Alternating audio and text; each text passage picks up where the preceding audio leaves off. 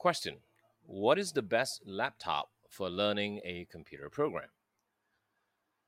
Well, my answer is coding doesn't really take a lot of resources unless you're doing heavy graphics based or native mobile apps or you're targeting a lot of platforms. Now, when I code, I commonly do a lot of online research, so my browser tends to have a lot of tabs open. That will consume memory.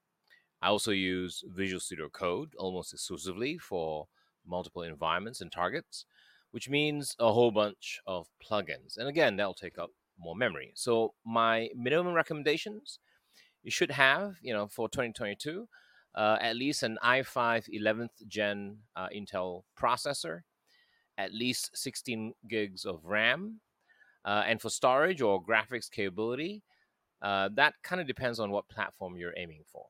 All right. So all the best in your search.